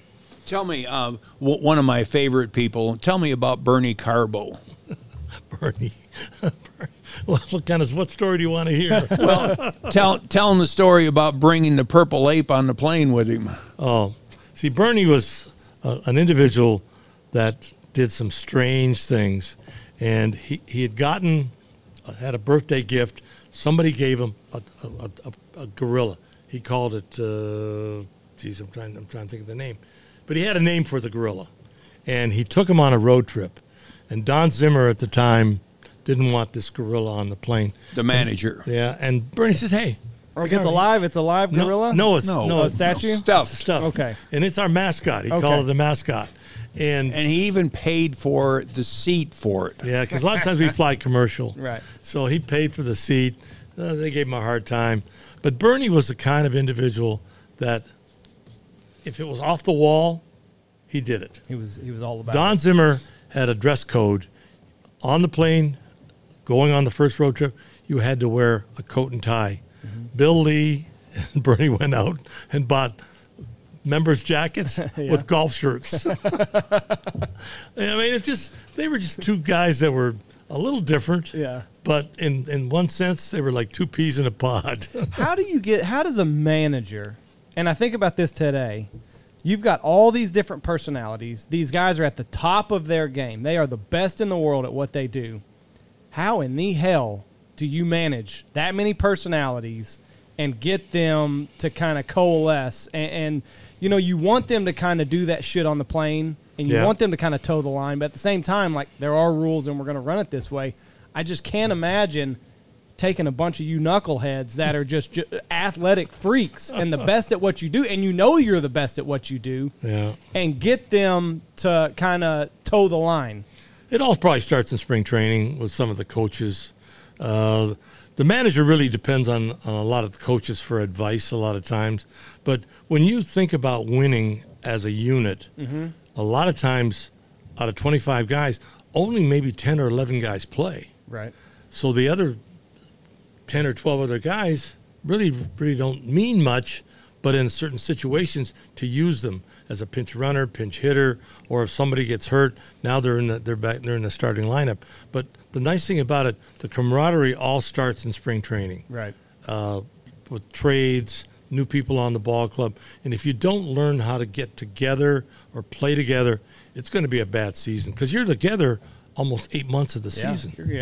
8 months. Yeah, well, and back in our time, it was very simple. They asked three things: show up on time, give 100% while you're there, and don't embarrass the ball club. Yeah. That's all they ask on our time frame of us. And the managers that let people be themselves ran the best. The people that tried to really put everybody in a box like Zimmer and such, there was a lot of opposition to it. The Yankees fought like hell. Yeah. But they won. Yeah. Was Zimmer, he was in baseball his whole life, wasn't he? Yeah. He originally signed with the Cubs and played with the Dodgers, quite a few teams. But, I mean, he knew the game. I think he was a better coach than he was a manager. I only got in trouble with him one time. It was in 1977. Tell me, does he look like a buffalo head? No. But Don Zimmer was. Really? See, what had happened, I got hurt in 76. I had an Achilles tear in Fenway Park. They took me off the field. It hurt September the 1st. I'm winning the ball game 4-0. And in the fifth inning. You came in for a ground ball and stopped, didn't you? I came in for a ground ball, and it went past me. So Cecil Cooper's playing first. I went to first base to cover. He throws me the ball, and boom, it split. You knew right away? Gone. My leg was gone, my right leg. It's the most. I've tore both mine. It's horrible. Oh, it's a terrible situation. I'm on the field, laying down with my uniform on. An ambulance comes. They pick me up with a gurney, put me in the ambulance, and go to some local clinic. And by the time we get there, we're in a traffic jam. How old are you at the time? I'm 33. Okay. And what happened, we're in the traffic jam, and my leg is starting to jump now. One of the technicians that's in the back of the ambulance, he straps my leg down, and it's throbbing pretty hard. Right. And I said, you don't want to see a grown man cry. I need a shot. I'm hurting here, and I'm starting to sweat. Yeah. I mean, sweat. And my hat's off. I'm in the uniform, and it's dirty. When I rolled on the ground, Fenway Park has dirt. Yeah. They don't really have good soil. It's dirt. So my uniform's dirty. I get to the clinic, and they want to x-ray my leg before they do anything. So this little technician, she's a little woman, tries to pick me up, put me on this table to x-ray my leg. They do 4 or 5 different shots of my leg. I'm sitting in a wheelchair waiting for the doctor to show up so I can basically get a shot to make my body stop hurting. Right. She says, Mr. Jenkins, I think we have to do some more x-rays. Oh, shit. And I went, what? I said, there's no way I can get up there. So she makes a phone call. This big Haitian guy comes out, picks me up. I mean, he was like 6'4", 300 pounds, picks me up, puts me on the table. We do some more x-rays. And doctor comes in after they're done, puts a needle in my arm. Oh, the pain went away. Mm-hmm. Okay. Now I'm in the hospital room the next day. 7 in the morning, I have a spinal, boom, I get a brand new Achilles. They stapled it, okay? I come back in the 77 season. I was the first player to wear running shoes on the field in spring training and then during the season. Spikes. Not spikes. Work out. I was the opening day pitcher against Cleveland, in fact, that following year in 77. So now it's the 77 season. And we're playing pretty good baseball, okay? I had a Playboy subscription that whole year in 76. Mm-hmm. When I left the team, they had, in September, we had September, October, November, December, January, all the way, and all those subscriptions were sent to Boston, okay? And you're going to get the story. Now it's spring training. Uh-huh. All that stuff is sent to my locker in spring training. So I'm looking at December issue. This Haitian girl, all she has is on with a smile. Beautiful girl. You flip the pages over, all she had on was a smile. So I put her on top of my locker. Yeah. Okay. And the back of the locker was Bill Lee, Bernie Carbo, Fergie Jenkins, Rick Wise, and Jim Willoughby. 5 of us. All sickies. Yeah. Well, we're all sickos. Yeah, right. We're all sickos. So halfway through the season, well, before the season All-Star break started, whenever the team went on the road, I covered her with a towel because they had visitors that come in the locker room. Right. People want to see Fenway Park. And you're being respectful. Yeah, right. Yeah. So the clubhouse kid said Don Zimmer tore her down. So I didn't let it go. I didn't mind. Right after the All-Star break, because we're in first place. Is Zimmer the manager or the coach? Yeah, he's the manager. He's the manager. We're in first place at the time. And in the Boston Globe, there's an insert in the Boston Globe of Don Zimmer with a big chew, big head, pencil, arms, legs, and body. So I blew it up, put it above my locker, and wrote Buffalo Head underneath it. And I know he had to see it. Yeah. So we were the Buffalo Head gang. That's how it all started. How did he take that? Did he get his feathers ruffled? I didn't get back. He didn't say anything to me. But it stayed the whole year. Yeah. When the last road trip we were on, somebody got it. I don't know who got it, but I put it in my book. That'd be fascinating. Somebody punched his ass, didn't they? Didn't he? There was Pedro Martinez. Yeah. He didn't punch him. When he ran out, he got into a fight, the team, and Zimmer charged. A 70-year-old charging a guy that's 25 years old, and Pedro just pushed him out of the way. Yeah, but at that time, Zimmer was coaching with the Yankees then, yes, right? Yeah. He was a little different guy. I mean, he to me, I think in some cases misunderstood. But in some cases, nobody liked him. Bill Lee called him a gerbil. Well, he had these big puffy cheeks. And, yeah.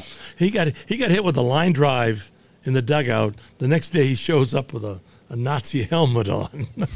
What a German helmet. Well, what was it? In Texas, in my book, I've got an excerpt where he came out to argue with the umpire, was arguing, spitting at each other, tobacco juice going this way, saliva this way. And Zim finally got mad and grabbed a hold of the chew in his mouth, threw it on the ground, and then the umpire and him are both looking at it, and they broke up laughing. Zim had pulled his false teeth out and thrown them on the ground, as well as the chew of tobacco. Don Zimmer is the only player I've ever seen had chew and never spit. Really? I don't know where it went. I think this is it right here. Yeah, right. So is that Manny Ramirez? That's Manny Ramirez. And that's so Pedro had done something before. And he'd knocked somebody down. This is retaliation. He knocked somebody down earlier. Here it is, right here. Here comes Don. Like what? I mean, he just threw him down. Pedro, I think he's doing Don like a favor here. Patting Don Zimmer on the back. The cop. Yeah. You're all right. You guy's 70-some years old. I mean, Pedro. When you look at it like that, Pedro could have really hurt him. I mean, yeah. He kind of did him a favor. Well, Pedro was a stud at them times, too. But he was unhittable almost. Yeah, well, he had knocked somebody down the day before. Oh, and this is retaliation. Yeah, and Zimmer just went to charge. You're okay. Look at David Ortiz. He's like, what the hell are you doing? Now, you were with David when he got inducted. Right, yeah. I mean, he was a kind of an individual that when Minnesota released him and he went to Boston, why did they release him? They said he couldn't hit. All of a sudden, he turned into a hitting machine. He might have changed his stance at the plate or something, Right. but he became a good clutch hitter. And I think for Boston, he was on 3 World Series teams with him. Yeah, I think so. They're America's team. I think Boston? so. I think so. Like the Dallas Cowboys claimed, I'm not a Cowboy fan, but the Cowboys claim to be America's team, and they are because people all over like the Cowboys. Sure. But I think the Red Sox are America's team when it comes to baseball. Oh, you're going to piss off L.A. big time. I don't give 2 shits on that. Yeah, right. There's but nothing in L.A. I care about. I think people really they like the underdog. They like the underdog when finally the Cubs won in 2016. They like the underdog when Boston won for the first time. But now Boston's a staple there. Yeah. But just everywhere you go, you see Red Sox stuff. Everywhere you go. Yeah, and I mean it's nice to know that people respect the organization because I played there. We had a good team. We had the Yastrzemski and we had Fisk and Rice and Lynn and Burles. They were a good ball club. We had George Scott for a while. They weren't fun to pitch to. No. When your number 9 hitter is Hobson, who can take you deep in a New York second, that is not a fun lineup. What do you think about baseball's going to be on strike now? Yeah, they have the lockout, right? And this is how What bad is it it is. over? I'm What a is it- sports what- fan. what's I had to it ask the same They're thing. still negotiating. It's not over. Spring training was supposed to start the 14th of February for most teams. Pitchers and catchers report that particular day, and then the first day of spring training is the 15th of February. But now that's come and gone. I'll tell you, I feel sorry for the businesses in Arizona that rely on this because that's a Hotels, huge thing. everything. Oh, That's it's huge for used them. cars, rental cars, you name it. What I mean, is they it make a lot of money. What is Arizona. the strike pertaining to? What are the players unhappy with? I think with the It's- reserve clause a little bit. It's not a strike. The owners have locked them out. Yeah, but the biggest thing they're negotiating that it's the 5-year rule in the minor leagues and the reserve clause and free agency. There's so many categories that's involved in this, and they just can't seem to get it to the point. Oh, and they're share dividing at one time. See, the World Series, if you play in the World Series, the major team gets the first 4 games, and then anything after that goes to the owners. Right. And they're trying to divide all this different monies up. It's all about the billionaires against the millionaires. Isn't that something? So did y'all play through a lockout in y'all's time? Probably a couple times. 2 of them. Yeah. What is that? What do you do as a player? Well, we worked out on our own. We went to basically the clubhouse. Joe Mackel was the clubhouse guy at the time. Hey, Joe, we need a case of baseballs. We're going to take batting practice or infield. We need balls to work out with. And we find all of this was under the table because Yeah. they couldn't They participate. couldn't give you yeah, anything. and we worked out in baseball fields, high school fields, until it was over. The first one we were with was 60 days, right? Yeah. 60 days. It cost the Montreal Expos a World Series, one of them. Yeah, 94. They would have won that thing 94. probably. They had a great team in they 94. were loaded. Yeah. As a baseball player, are you wanting to play? Are you wanting to get back out there? Or are you kind of taking this as a extended, let me get my body right? No, I'll tell you, by the time when you get done in October, November, December, January, in February, you're going nuts as a You're player. itching. You want to get back. I mean, you want to start playing. You want that life back. You want to continue to get paid at this point. But it's when you're playing baseball, with all due respect to the family, baseball is your life. Right. And it's like taking that life away from you. Yeah. So there's no such thing as we want to sit out, and this is a good excuse. This is a, man, get this over with. Right. I think football learned their lesson because they had an opportunity to have a lockout or strike a year ago or 2 years ago, and they got that shit hashed out before the season started. And baseball, I think, is really screwing up the owners because people already don't watch sports like they used to. Yeah. And people don't feel sorry for guys that are making millions of dollars a year. No, it's really something you can't. I've been told a lot of times a family of 4 can't go to a ball game where they used to do it 3 or 4 times a week. Now you're lucky to do it once a month. Just because parking. It's so expensive. Yeah. It's Parking so alone expensive. at the new Ranger Stadium. I mean, it's Globe Life Stadium. Yeah, it's Yeah. expensive. Well, when you've got a 24-inch hot dog for $25, right. Beers. that's right. Beers Yeah. $4.50 or something. Oh, it's more than that. Is it more than that? I think $8 I think beer's like $25. Oh, jeez. If you take your family of 4 to a ball game and you have to buy your tickets, which we always get tickets somehow comp to us or given to us, but if you buy 4 tickets, you're going to spend time. You buy a ticket, you're going to spend $1,000 to take your family to a ball game for the night. Just $500 to, if you have to get a hotel in the Metroplex, you're going to spend $1,000. Well, who can afford to spend $4,000 to take your family to four? Now, if you live in the Metroplex and you do it, you're going to spend a couple $100. Yeah. Yeah. You better have a good credit card. That's for sure. That's right. Did you have to do anything else? Have you had to do anything else to your Achilles since that injury? You said they just kind of stapled it together. They stapled it. I rehabbed for almost 4.5 months. It happened September the 1st. I had my operation on September the 2nd. I was able to put a good boot on, probably sometime in December.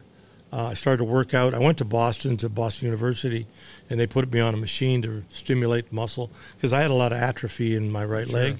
And I had a Pakistani doctor or a technician work me out in water because I was buoyant. Right. And I did that for almost 3 weeks, went back home to Canada, and it was like I said, for February the 14th to 15th, went to spring training, and I started with a running shoe. That's the only thing that wouldn't swell my leg up, was working out with a running shoe. You know, they got a new surgery for that now. They've got a new way of doing that because I've torn both of mine over the last 15 years, and it's miserable. And ask him how he did it. Well, one time jumping out of a boat, jumped out of a football stands. I threw the game-winning touchdown, and he decided that he was going to be jump out of the stands. Jumped out of the stands because at Knox City there's a football field and then the track is around it, so you're not right on the football field if you jump out of the stands.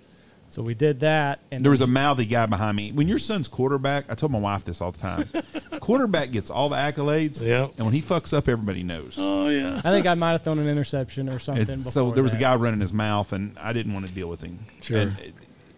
So I just jumped out of the stands, went down there. When Andy threw a touchdown, I jumped up, and when I did, I thought somebody hit me with a 2x4 behind my back. I mean, it felt like I thought somebody hit me with a 2x4 in the back of my leg. Yeah. And that sound, and then I did it playing basketball, the other one 3 years later, and I knew. But they've got a new surgery now that's not near as evasive, they say. But it is a miserable recovery. Well, I got a scar on the back of my right leg about this long where they went in and pulled the Achilles. It rolled up in my calf. Right, yeah. They pulled it down and attached it on the lower part of the heel. The first one I did, I completely ruptured completely the whole set, and I've got a scar about that big. They had to go from the top to the bottom. The second one wasn't the scar's a little bit smaller, but they've got one now that they do that they just, it's just a whole lot better way of doing it, but it's a terrible recovery. Well, and I don't feel sorry for your 2-inch scar. Is that Tommy John's? No, I threw a pitch and tore the flexors tendons completely off the elbow, tore the medial collateral in half. Now Dave Dravecki can stomp us all on that. Well, he's the one that threw and his arm bopped, and then he had cancer and had to get his arm cut off. Yeah. Is he still alive? Ooh. Possibly. He might live in San Diego. He might still be alive, yeah. You know, the thing about Fergie, though, he was able to recover a lot faster than normal. This is one of the top 10% of the athletes that were in the game at the time. I mean, Fergie's reflexes are awesome. Like he said, baseball was his third sport, and he's a Hall of Famer. Spring training, he is so accurate. Spring training, he was really a pain. We would do these drills, the pitchers covering first and bunt plays, and you always had 8 or 10 pitchers lined up taking their turn, and Fergie always had a ball in his back pocket. And Fergie could stand 30 feet away and just flick it with his wrist and hit you on the toe 9 out of 10 times.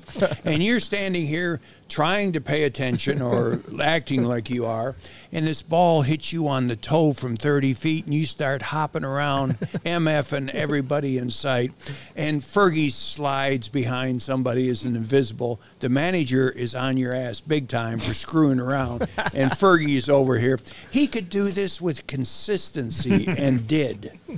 I bet spring training, by the time you've made the team in your third, fourth year, it's nothing but a lot of fun for 4, 5, 6 weeks. It is, but the thing is that you got to get yourself in shape, and which I enjoyed that part of it. I did a lot of running. Later on, I didn't do a whole lot of running, but getting yourself in shape, knowing that you were going to be the starting pitcher, the opening day pitcher, I mean, that was a kind of an honor. You got that opportunity to be the opening day pitcher, whatever team you're with, Boston, Chicago, or I think opening day a couple times with the Rangers. When did you make the Hall of Fame? What year? 91. Was your parents still alive then? My dad was at the time, yeah.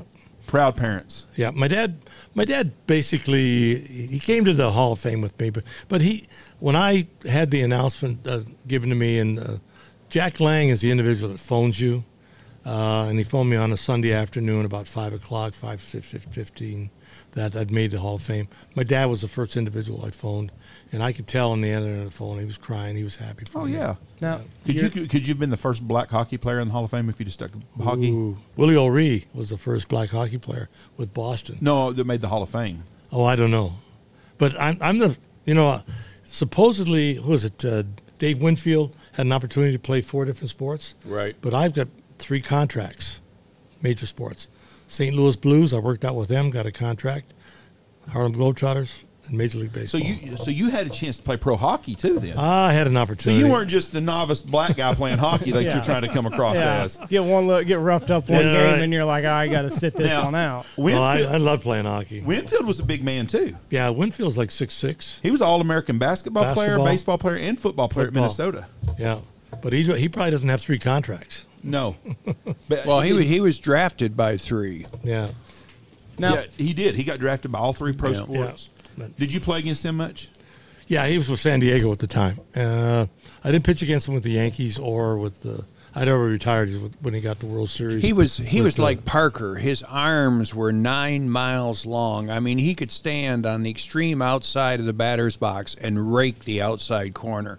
And you couldn't pitch him inside consistently either. Yeah. I mean, they were tough outs because they had such reach and such power. Mm-hmm. So Frank Thomas wasn't the first really big baseball player. There's been a lot of guys back in the day. Oh, I'll tell you what, Rico Cardi, just unbelievable. The body he had when he played for Atlanta. Hit 361 that won year? the batting title. Yeah. Yeah, and I mean, guys like Baylor, you could see muscle definition through the uniform. Who's the guy that plays for the Yankees now that's so big? Judge. Judd. Yeah. Judge. Yeah, Aaron Judge. Yeah. He's 6'7", 6'8". Yeah. Just a monster. Yeah. He's a individual. smooth swing. Oh, he's got a great swing. It was rookie year where he had 43 home runs, Yeah. 44 Yeah, I home think runs as a so. rookie. You think baseball, you think the, why are we having so many more home runs now than we used to? Because that's what they're trying to hit. They want more activity, and the ball's fired up. Rawlings will not come forward and say, that ball's fired up. So it's not the same ball you were We throwing. played in the Kearney and I probably played in the dead ball ball. series or dead ball era. So there's But- been different iterations of the baseball, Well, Yes. the ball at one time was the center was a cork. right? Now I think it's rubber. And it's Oh. wound really tight. It's got more bounce to So it. it's got Yeah, more. the ball they change the ball every pitch almost. Yeah.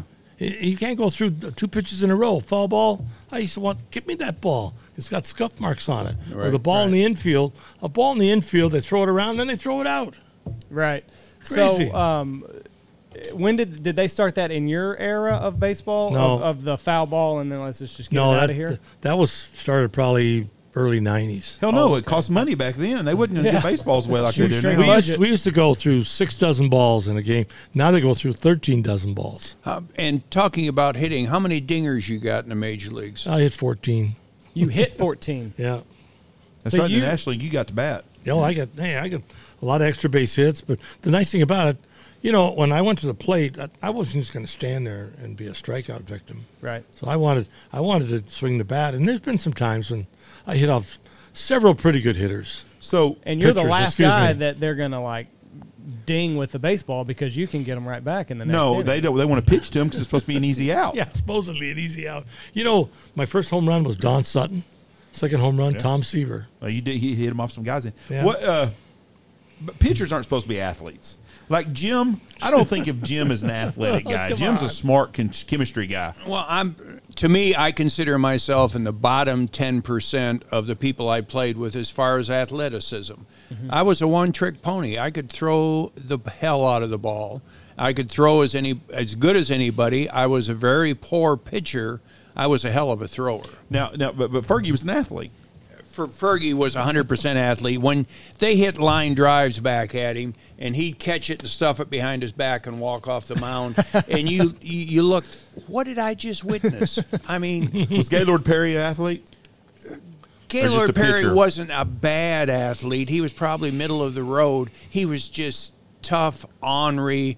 You had to hit him with a big stick to beat him. I mean, that was just Gaylord's M.O. Was Fernando Valenzuela an athlete or just a guy could throw? He's Yeah. real funky Had a good, motion. yeah, good screwball. Yeah. But he was a he- pitcher, not an they said athlete. They said he could hit too. I've never seen him really put the ball in play. 'Cause I only pitched maybe once or twice against him, and he didn't hit the ball that well.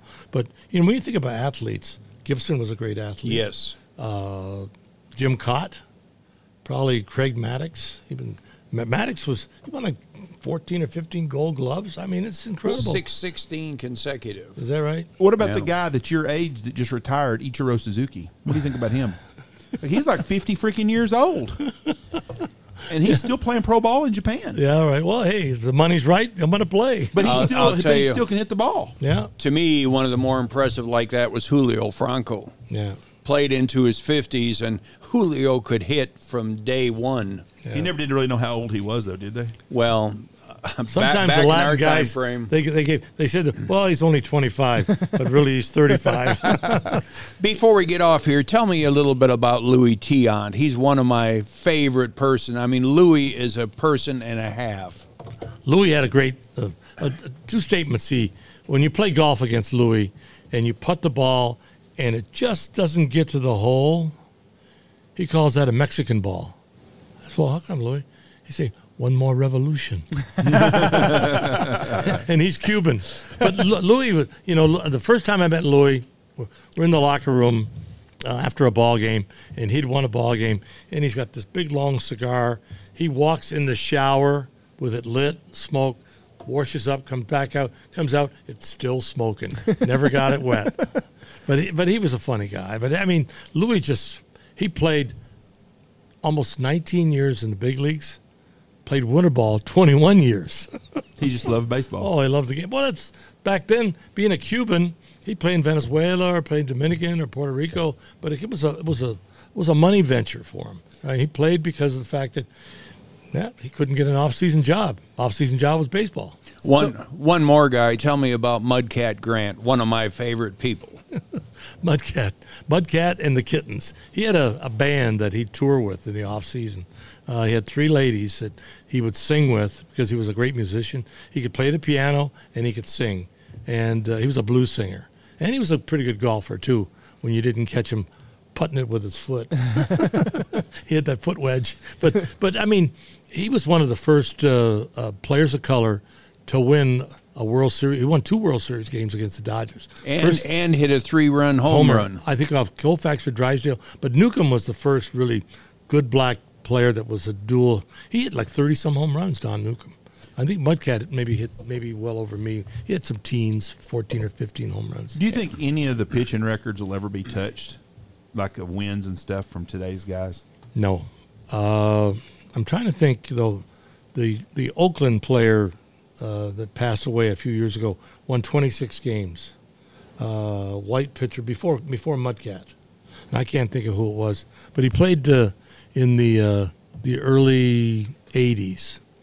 That he won 26. Dave Stewart? No, not Dave. Dave won 20 games, I think 4 or 5 years with Oakland. But he won 26 games. Catfish won 25 the year that I did in 74.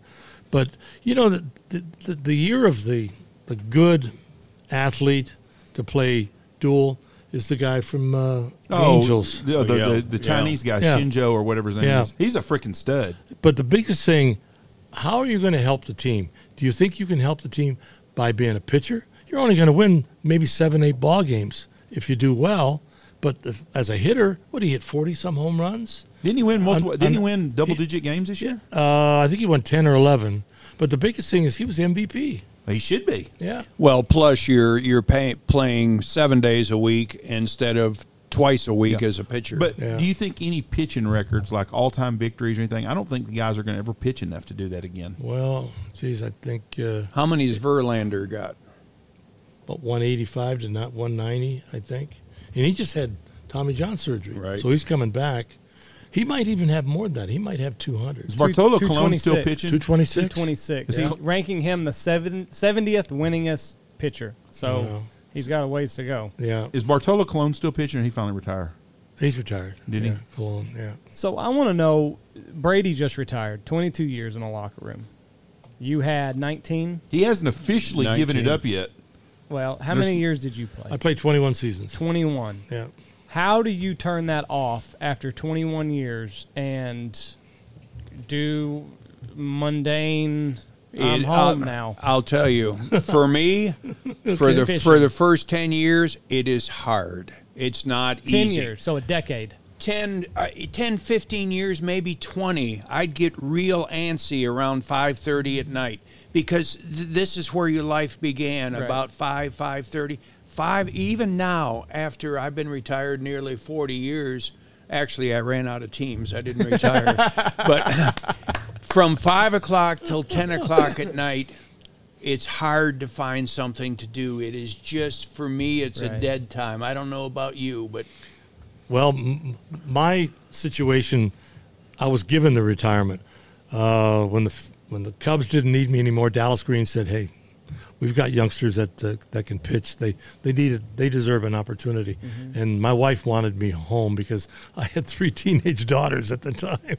Wow. So, but what was nice to go home for the first time ever in the month of March and be able to fish for whatever fish I wanted to, for walleye or bass or muskie. But the thing, I came home with my dad. We had a small ranch, and I was raising quarter horses. Mm-hmm. And I was home with my father, and Dad was living with us on the farm.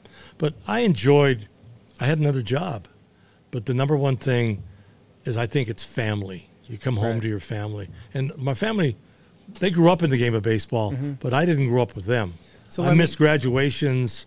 I missed birthdays. So now I'm home with my family. So let me ask you this. What kind of because that's what Brady also said, like I need to be there for them.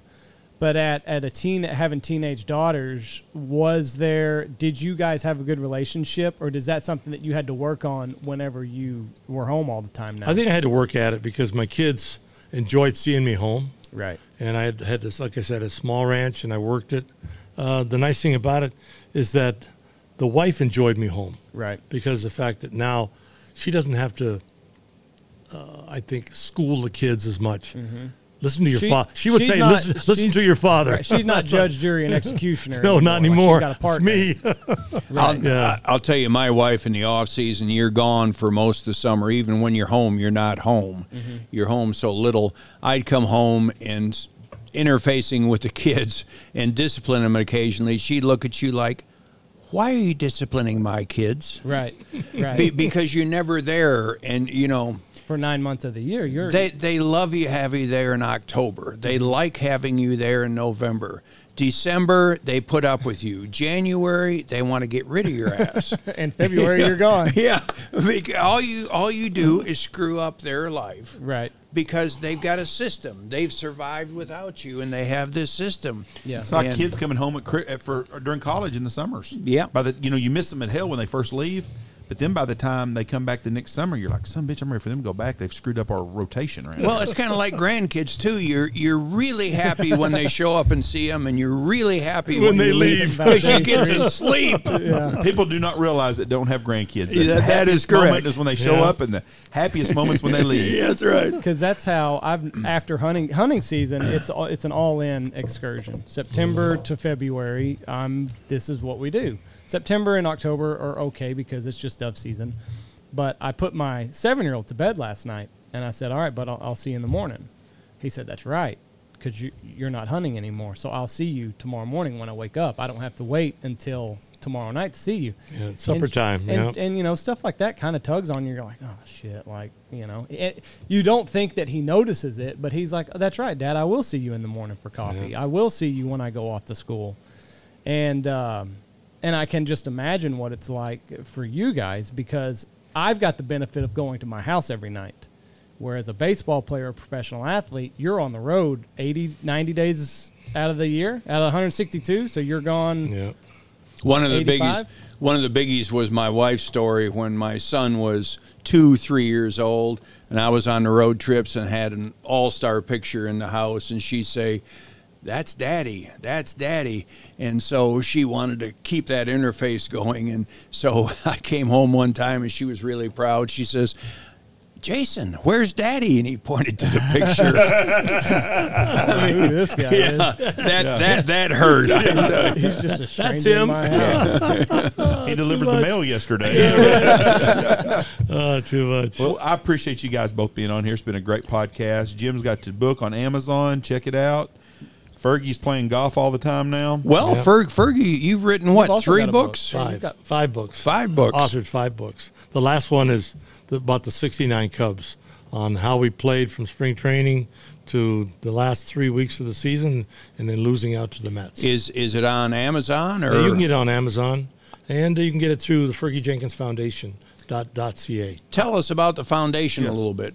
Well, I started the foundation in '94, and now I'm closing it down because I've gotten to the point, I've done it for well over 20-some years. And it's just the fact that, basically the strike has really hurt, and also the COVID-19. Yeah. COVID, I mean, it threw a wrench into everything because you can't travel. I didn't go to spring training last year. And the nice thing that I had the opportunity to say to myself, I can relax. Mm-hmm. I didn't do spring training. I stayed home last year, and I bought 2 dogs, and I tried to train them as much as I could, and now they're 2 years old. And what's nice is I just try to relax. But you've been doing this forever, and you've been going to spring training forever. Yeah, and it just got to the point, I just felt at ease now that I didn't have to go to spring training. Well, and as of right now, I'm not going back.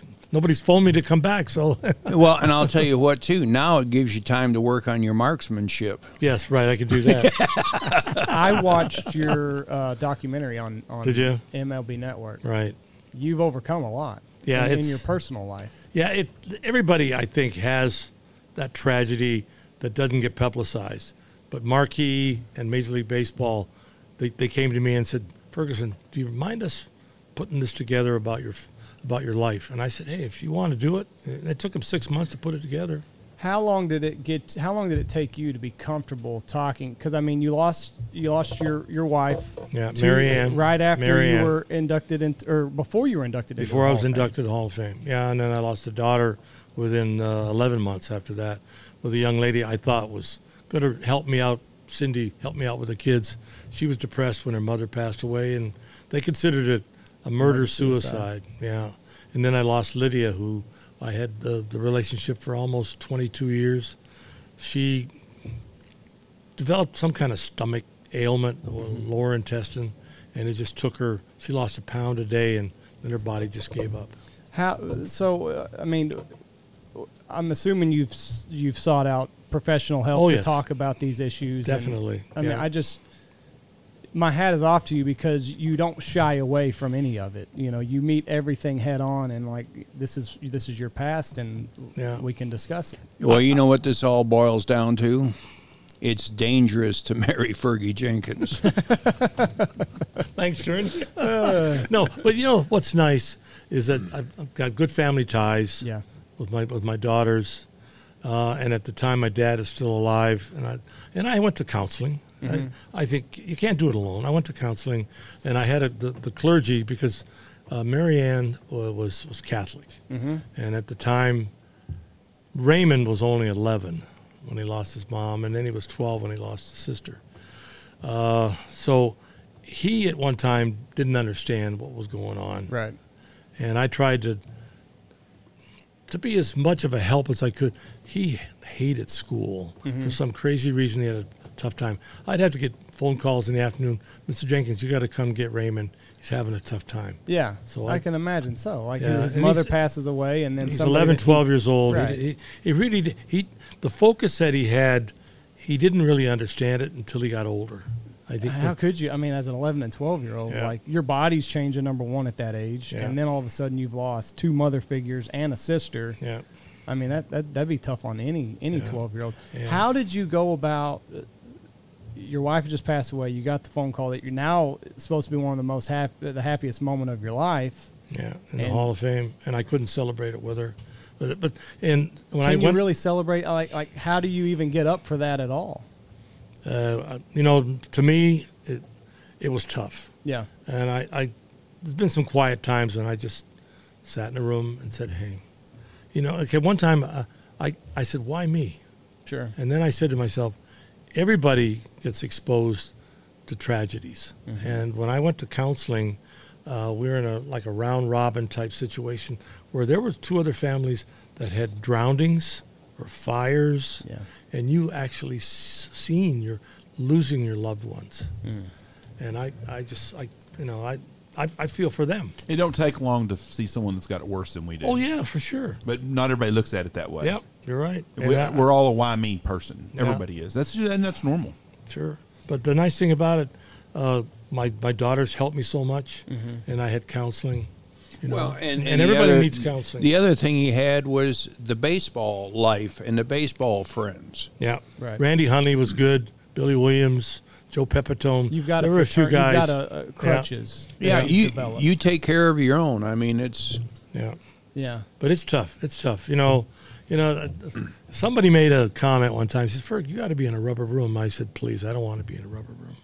I want to live my life one day at a time and take care of my family, my kids that I've got now. And they're in Canada, Raymond's in Chicago.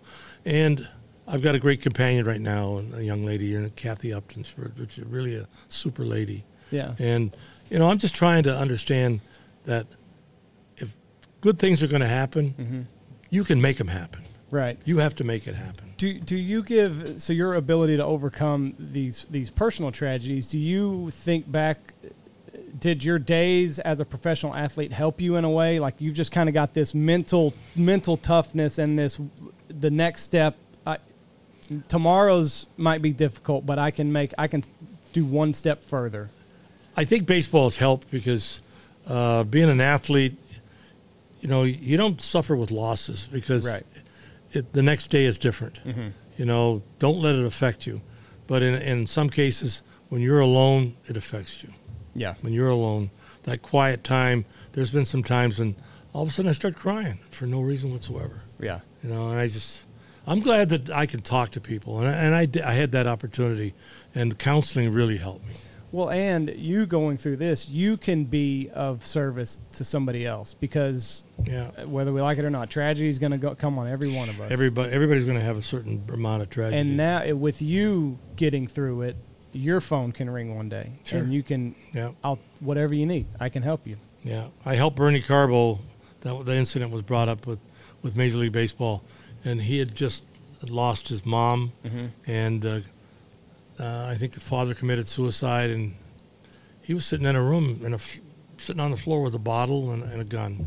Wow. And Bill Lee got a hold of me and I phoned Bernie. I said, Bernie, hey, you got 3 beautiful daughters. Yeah. You're going to affect them and their family. Don't do something that's you're not going to be affected, but they are.